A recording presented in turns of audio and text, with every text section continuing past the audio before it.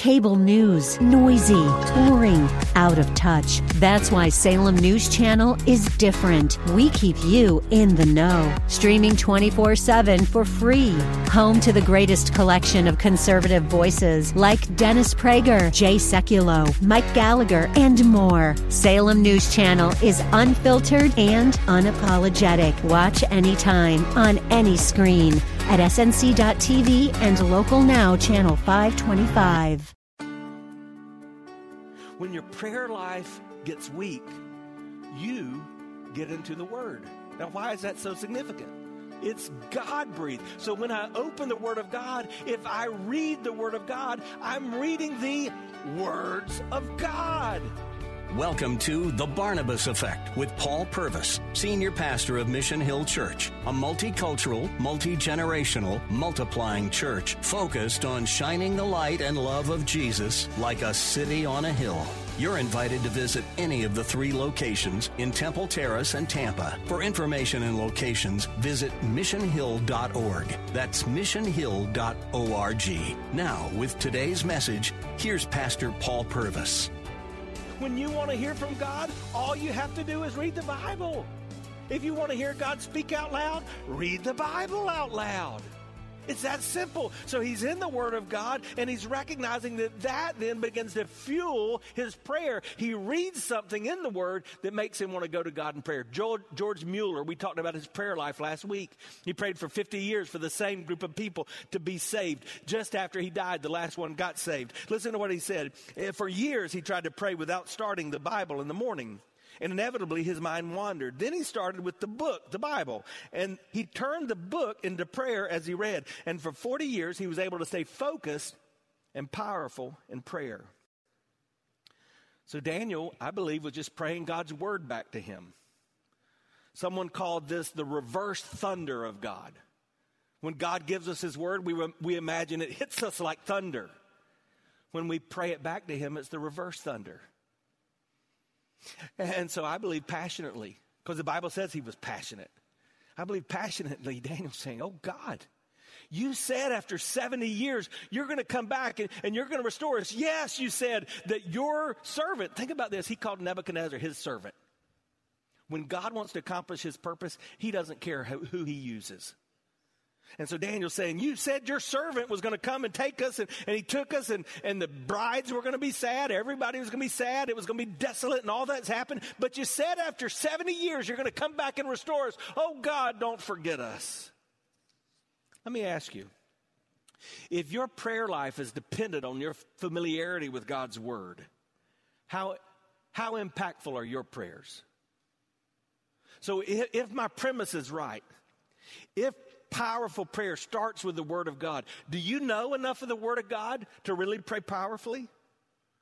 What parts of God's Word are you praying back to him today? Are you looking around just moaning and groaning about what's going on in our world? Or are you praying back what God's Word says in 2 Chronicles? Are you saying, oh God, you've said that if your people, and we know he was talking to Israel, but now we know that we are his people, the church is his people. So God, you've said if your people, we who follow Christ, who are called by your name, we're Christians, if we would humble ourselves and turn from our wicked ways and seek your face, then you would hear from heaven and you would heal our land. Oh God, heal our land. Are you praying God's word back to him? Or are you spending all your energy just worrying about who's going to be the next president? How you feel politically? What your focus is. You say, I can't even focus on that because my world's such a mess. I don't even know what to do. I need wisdom. Well, are you praying God's word back to him from James chapter 1, verse 5, where you say, God, you tell me if anyone needs wisdom, all he has to do is ask you and you'll give it to me generously? Keep your word, Lord. You say, I don't know if I can pray for wisdom because I don't even know which way to go. Are you praying Proverbs 3, 5, and 6 to him? Trust in the Lord with all your heart. Lean not into your own understanding. In all your ways acknowledge him and he'll direct your paths. God, I'm trusting you. I don't know where to go, but I want to do what you say to do. I'm acknowledging you. I'm giving you my all. Now just show me the way, God, just like you said you're going to do. God is the promise keeper. He will keep his word, but he wants you to remind him of what his word is. You know one of the things I'm praying about? I'm praying about the promise that I told Sweet Rosie about, who sat right here yesterday as we remembered the life of her husband, Pedro. It's the promise from John 14. I quoted to her what Jesus said in John 14. Do not let your hearts be troubled, neither let it be afraid. You believe in God, believe also in me, for in my Father's house are many mansions. If it weren't so, I would have not told you so. But it is, and so I'm going to prepare a place for you. But here's the good news. Where I go, I'm going to come again, and I'm going to take you to be with me. What's he talking about? He's talking about the second coming of Jesus. The Word promises that Jesus, who was born of a virgin, who lived a sinless life, who died on a cross, who rose from the grave, who ascended to heaven, he's coming again. So one of the things as a follower of Jesus Christ I need to be praying about is that return of Jesus. God, this world is in a mess. We're filled with sin. We seem hopeless and helpless. Oh, even so now, come quickly, Lord Jesus. But I can't pray that stuff if I don't know the Word. By the way, what does this tell me about Daniel? It tells me he was burdened about his world. He was burdened about the people around us. Some of you are going to be gathering even this week with friends and family members who are right now headed to an eternity in hell. Are you burdened about them? Are you passionately taking their names to the Father? Billy Graham's wife, Ruth Graham Bell, said if there's any tears in heaven, it will be for all the unanswered prayers that no one bothered to pray. All the time God wanted to answer our prayers, but we didn't pray for them. Well, notice how this continues. Verse 3, he says, I turned my face to the Lord God, seeking him by prayer and pleas for mercy with fasting and sackcloth and ashes. And I prayed to the Lord my God and made confession, saying, O Lord, the great and awesome God, who keeps covenant and steadfast love with those who love him and keep his commandments. Step one is that I start with the Word of God. But step two is that I seek the face of God. If I'm going to pray through Babylon, I've got to seek the face of God. And a lot of us don't take time to do that. We start out seeking the hand of God. We want God to do something for us. And we've not taken time just simply to seek his face. Daniel's prayer was fed by the Word of God, but it was led by the worship of God. You know what we call that? It's adoration. It's praising the Lord simply for who he is. Notice what he said. He said he's a great and an awesome God. He's a great and an awesome God. Now, I want you to just think about those words for a second, okay? When we go to McDonald's, we go through the drive-thru, we get a Big Mac, and what do we say? That was awesome. No, it wasn't. I mean, it's not even beef. You calling it awesome. God, the God of the heavens, created everything that is. In the beginning, God created, is what it says in Genesis. And you know what it says after everything he created? That was good. Heavens and earth, that was good. Light and darkness, that's good. All the birds of the air, the fish of the sea, the fowl, yeah, that's good. We go to McDonald's. That's great. It's awesome. No, I think this meant a little more to Daniel than it does to us. I think Daniel was saying, God, you are great. You are awesome. You are set apart. You are holy. There is none like you. You're worthy of my attention. And even I'm here in Babylon, and there's paganism all around me, and there's idol worship taking place within my reach. God, I want you to know that you are the one true God. I focus on you. I turn to you. Then he says, you're the God who keeps covenants. He was confident of his covenant with God. His covenant with God, in his case, was in the sacrificial system of the Jews. So he had, I believe, made that covenant as a young child. He lived it out as a teenager when he was taken to Babylon. And then all of these 65 years, now he's 80, he's living out this covenant relationship. So he's praying to God. He's sacrificing to God. We now know that in light of the birth, the life, the death, the burial, the resurrection of Jesus, we've got a different covenant relationship. It's because of what Jesus did on the cross. The Bible says that he became the sacrifice for many. He died once for all. So because of the death of Jesus, when I recognize that I need him, when I confess my sins, receive his forgiveness, when I begin that covenant relationship, he promises he never leaves me or he never forsakes me. It's not based on what I do from that point on. It's not based on how I feel. It is a covenant relationship. Do you have that kind of covenant relationship with God? I do. Again, I made that decision as a child. That doesn't mean I've not sinned since then. I've sinned a lot. I've sinned this morning. It just means that when I've sinned, I've always been able to look back to beginning that covenant, and I knew that, God, you're not leaving me just because I left you. It's not unlike what we have in marriage, right? That's a covenant relationship. If you don't understand that, you're not going to be happy in marriage. It's a covenant relationship. You might marry someone because you feel a certain way, but one day you're going to wake up and you're stretching, you're opening your eyes, you turn over to that person next to you and you go, what have I done? I've never done that, but Kimberly's done that on multiple occasions. No, you can't make those decisions based on how you feel because your feelings change. You're in a covenant relationship. You say, I promise to love and to honor, to comfort and cherish in sickness and health, and poverty and wealth. I'm going to forsake all others. I'm going to keep only to you as long as we both shall live.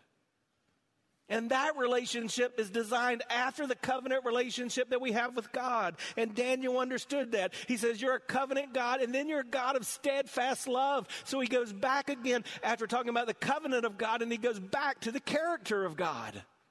You're a great and mighty God. That's God's character, but then you have steadfast love. If it would have been today, I think Daniel would have just broken out and started singing, you're the way maker, you're the miracle worker, you're the promise keeper, you're the light in the darkness. That is who you are, God. Why is that so important? It's important because when you understand the importance of praise, you've understood what God wants. The Bible says that God is enthroned around the praise of his people. Now, I want you just to picture that. You start to praise him. You start to say, God, you're awesome. You're great. You're a God of steadfast love. And God's sitting on his throne. And he's saying, stop it. Stop it. Stop it some more. I love this. The Bible says God is a jealous God. He loves it when you tell him how good he is. And that shouldn't be foreign to you, because so do you. Made in the image of God, you like it when people tell you how good you are, what they like about you. Yesterday was the birthday of our little Purvis princess. Anaya turned 8 years old, and we had not gotten far into the day where she said, hey, Daddy, are we going to do that thing we do at birthdays? I said, what are you talking about? You know that thing where everybody stands around you and tells you what they love about you? That's a tradition in our home. And I said, yeah, baby, we're going to do that. It was a little complicated because we've got 2 sons in college, another son working out of town. And so yesterday evening after dinner, we gathered around the table with a birthday cake. And thanks to technology, we FaceTimed in Orlando, and we FaceTimed in West Palm Beach. And then Luke and Kimberly and I sat around our table, and we looked into her eyes and we said, hey, here are the things we loved about you.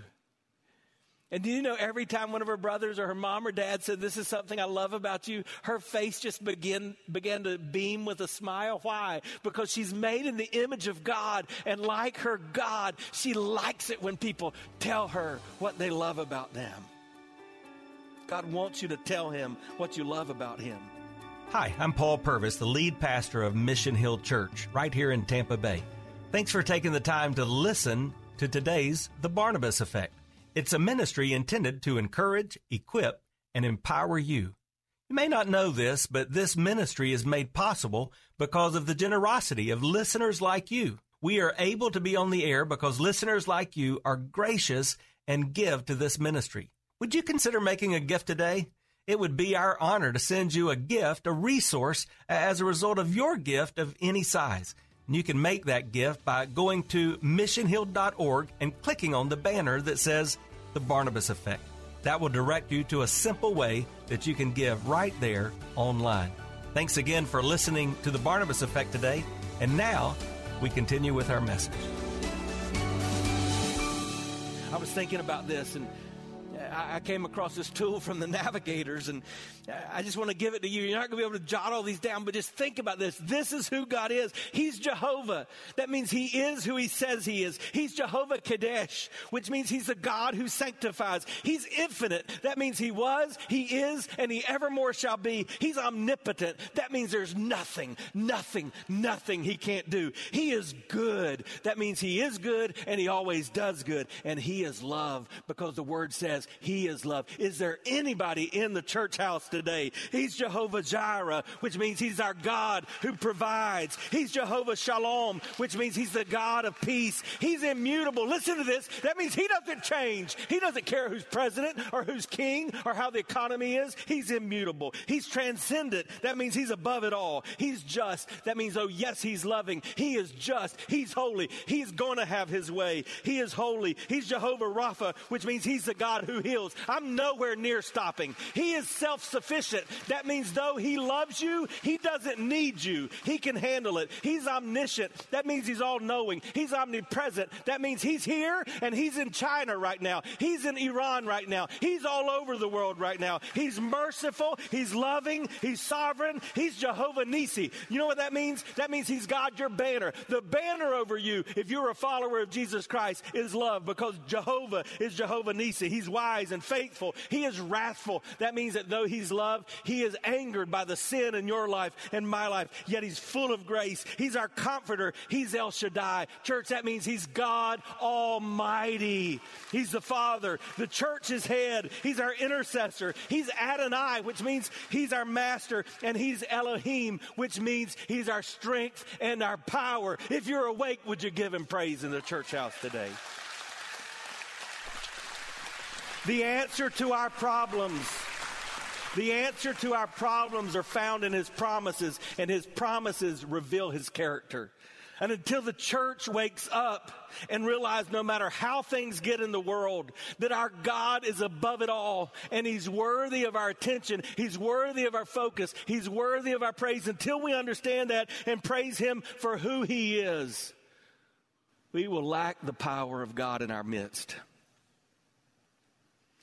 So I would just ask you, I went through a pretty strong list, not exhaustive, but strong. When you pray to God, what are the attributes that come to your mind? Or do you even think about that? Are you so focused on the hand of God meeting your needs that you don't seek the face of God? Through Jeremiah, God had told Daniel and the people of God, and he tells us, when you seek me with all your heart, you will find me. You want God to show up in your world, then get your eyes off of your stinking problems and turn to his face. You want to pray through Babylon, then start with the word of God. Seek the face of God, and then you see the need for God. See, Daniel's prayer was fed by the word of God. It was led by the worship of God, but it was dependent upon the forgiveness of God. He saw his need. First, he began with adoration. Now he goes to confession, and it's personal and it's corporate. He recognizes he's part of the problem, but the people of God have also neglected God. You'll never understand the importance of confession until you see your desperate need. And for over 25 years in ministry, I've battled people like us, church people, who would come into a room like this for worship and then get offended when we talk about the need. I remember as a young pastor, the first people that left a church I pastored because they said, you talk about sin too much. I remember here gathering a group of people about this time of the year to just encourage those who had lost folks to drunk drivers. And I was given the privilege of sharing the gospel. And as I began to share the good news of Jesus Christ and the hope that he offers, I had to share first the bad news. And the bad news is that we're sinners. And it came around the next year for us to do that program again. And someone said to me, hey, how did you know that one of the city leaders in the city of Tampa was really offended because they said you talked about sin? And I said, I'm offended by sin too. But here's the deal. Unless your name is Jesus Christ of Nazareth, you're a sinner.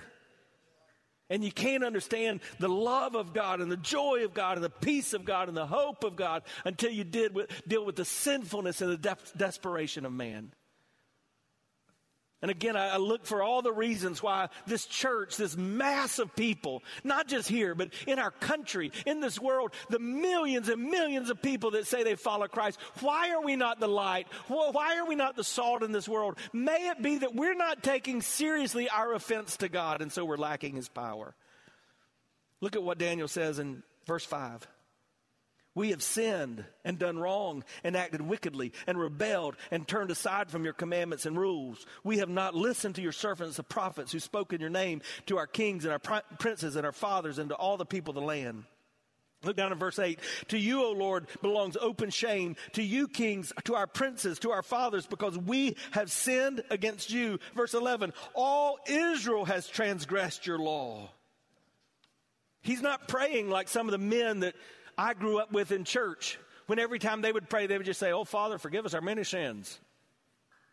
Yeah, it's good you recognize you've got many sins, but you committed them individually. Maybe it's time you start confessing them individually. You go before God and say, I have disobeyed you. I have rebelled against you. I didn't listen. I didn't listen to the word when I was taught in Bible study. I didn't listen to the word that I was taught in church. I've thumbed my nose at you, God. I've acted as if I could do this on my own. I've not been obedient to your commands. I don't pray. I don't get in the word. I don't give at all to your church. I'm not witnessing. I'm not sharing my faith. Oh, God, forgive me. I've sinned. You want power in your faith as a Christian? Then understand the importance of being real about where you are before a holy God. Daniel is acknowledging we're in the mess we're in because it's a mess we've made. And maybe today, as you look at your world and you're bemoaning the situation, the mess you're in, maybe you've got to ask, what part did I have in making this mess? You recognize your desperate need for God.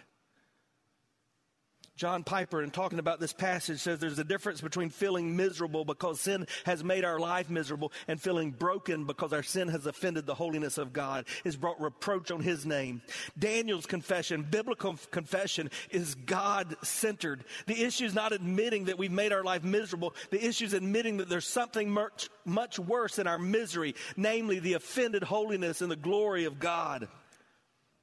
Maybe we've lost our influence in the world because we've lost our desperation. We're not even willing, those of us who know the book and profess to believe the book, we're not even willing to deal with our sin. It's a lot easier to point our fingers outside the walls of the church to the sins of others. Greatest problem in our society is not who's in the White House. It's not politics or the economy. It's not racial injustice. It's not crime. The greatest problem in our society is sin. And until we who know that start dealing with it in our life and describing it to the world around us, we'll lack the power of God. We start with the Word of God. We seek the face of God. We see the need for God and we confess. And then, and only then, do we solicit the hand of God. So we have adoration, we have confession, and confession is just agreeing with God, what he already knows about our sinfulness. And then we have petition. We're fed by the Word of God. We're led by the worship of God. We're dependent on the forgiveness of God. And we're confident in the provision of God. So Daniel's not afraid to ask God to do what God said he'll do, because he's already declared that he's a promise keeper. The ultimate answer to Daniel's prayer would be found in the promise and the person of Jesus Christ. And guess what? That same thing is true for you. The ultimate answer to your prayers is found on the old rugged cross. Because when Jesus mounted that cross of Calvary, he tackled anything and everything that could hurt you, that could bring you down, that could cause you pain. And he defeated that. And so no matter what you encounter in this world, when you look to Jesus, when you recognize that he's the hope, when you realize that he's the answer, regardless of what you face in this world, when you look to Jesus, you have an answer. So turn to him today. Turn to him today. You've been listening to The Barnabas Effect with Pastor Paul Purvis, an outreach of Mission Hill Church. If you're looking for answers to difficult questions, or searching for a church home, you're invited to any of the 3 locations in Temple Terrace and Tampa. Details and directions at missionhill.org. The Barnabas Effect is here to provide listeners like you with biblical truth and spiritual encouragement. But it can't be done without your financial support. Go to missionhill.org and click on the Give tab. Your financial support helps us reach those seeking truth about God and themselves. Thank you for giving at missionhill.org. And join us next Sunday at noon for the Barnabas Effect with Pastor Paul Purvis on Faith Talk AM 570 and 910.